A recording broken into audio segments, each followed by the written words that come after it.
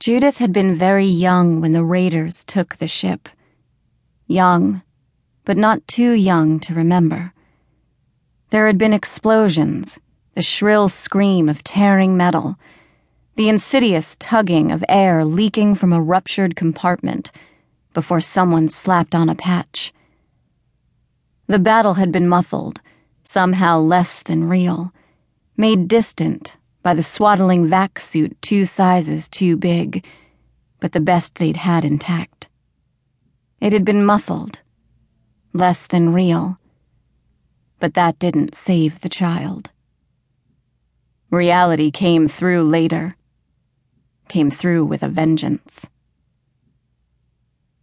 Despite everything he'd been through, all the time and energy he'd put into his training, into getting marks that wouldn't shame his family, when it came time for his midi cruise, someone had gotten cold feet. Michael Winton first heard the rumor that they were going to put him on a system defense ship near Griffin from his roommate, Todd Leott. Todd was one of those people who always heard things before anyone else. Michael had teased Todd that he, not Michael, was the one who should be specializing in communications. You wouldn't even need a comp set, Toad Breath.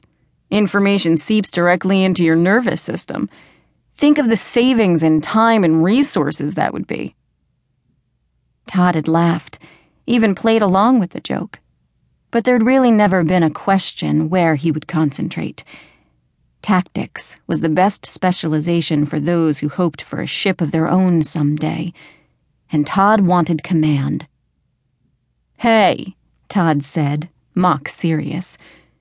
I've got 4 older sisters and 3 older brothers. I've taken other people's orders all my life. It's time I get a turn, right? But they'd both known Todd's desire was motivated by an overwhelming sense of responsibility, a desire to make things right. Michael was certain that the white beret would fit Todd as naturally as his skin. And himself? Michael didn't want command. He hadn't even wanted a career in the Navy. Not at first. But now he was as devoted to the service as Todd was. He just knew he didn't want to command a vessel. Michael would never say so to Todd, but he knew too much about the cost of command to long for it. Communications appealed to Michael. The rapid flow of information, the need to weigh and measure, to sort and balance, were all as familiar to him as breathing. He'd been playing some version of that game all his life. He was good at it, too. His memory was excellent. Pressure didn't fluster him. It seemed to focus him, to make things clearer. Contrast more acute. He felt sure that no one who'd gone through a training sim with him had any doubt that he'd earned his standing on graduation. Michael was proud of that class standing. It's very hard to be judged on your own merits when you're so highly born that people are automatically going to figure you were being carried. That's what made Todd's news almost more than he could take. You heard what? Michael said to Todd, his voice taut with anger. I heard, Todd replied stiffly, unintimidated, that you're going to be assigned to the St. Elmo for her Griffin deployment. Apparently, your singular ability to process information came to the attention of BU weapons. They're working on some top-secret sensor technology, and they want the best people they can get for the trial runs. Michael's response was long, eloquent, and suggested that he'd hung around with Marines at some time in his life. That was true. His sister was married to a former Marine, but Justin Zier had never used language like that in Michael's hearing. Todd listened, his expression mingling shock and grudging admiration. 2 years, he said. 2 years I share a room with you, and never do I learn that you can swear like that. Michael didn't answer.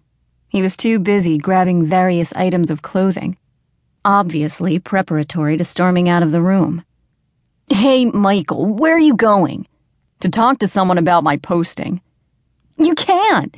It isn't official yet." "If I wait until it's official," Michael said, his voice tight, "then it's going to be too late. Insubordination, at least. Now I might be able to do something." Todd was too smart to fight a losing engagement. "Who are you going to talk to? Commander Shrake?" "No. I'm going to screen Beth.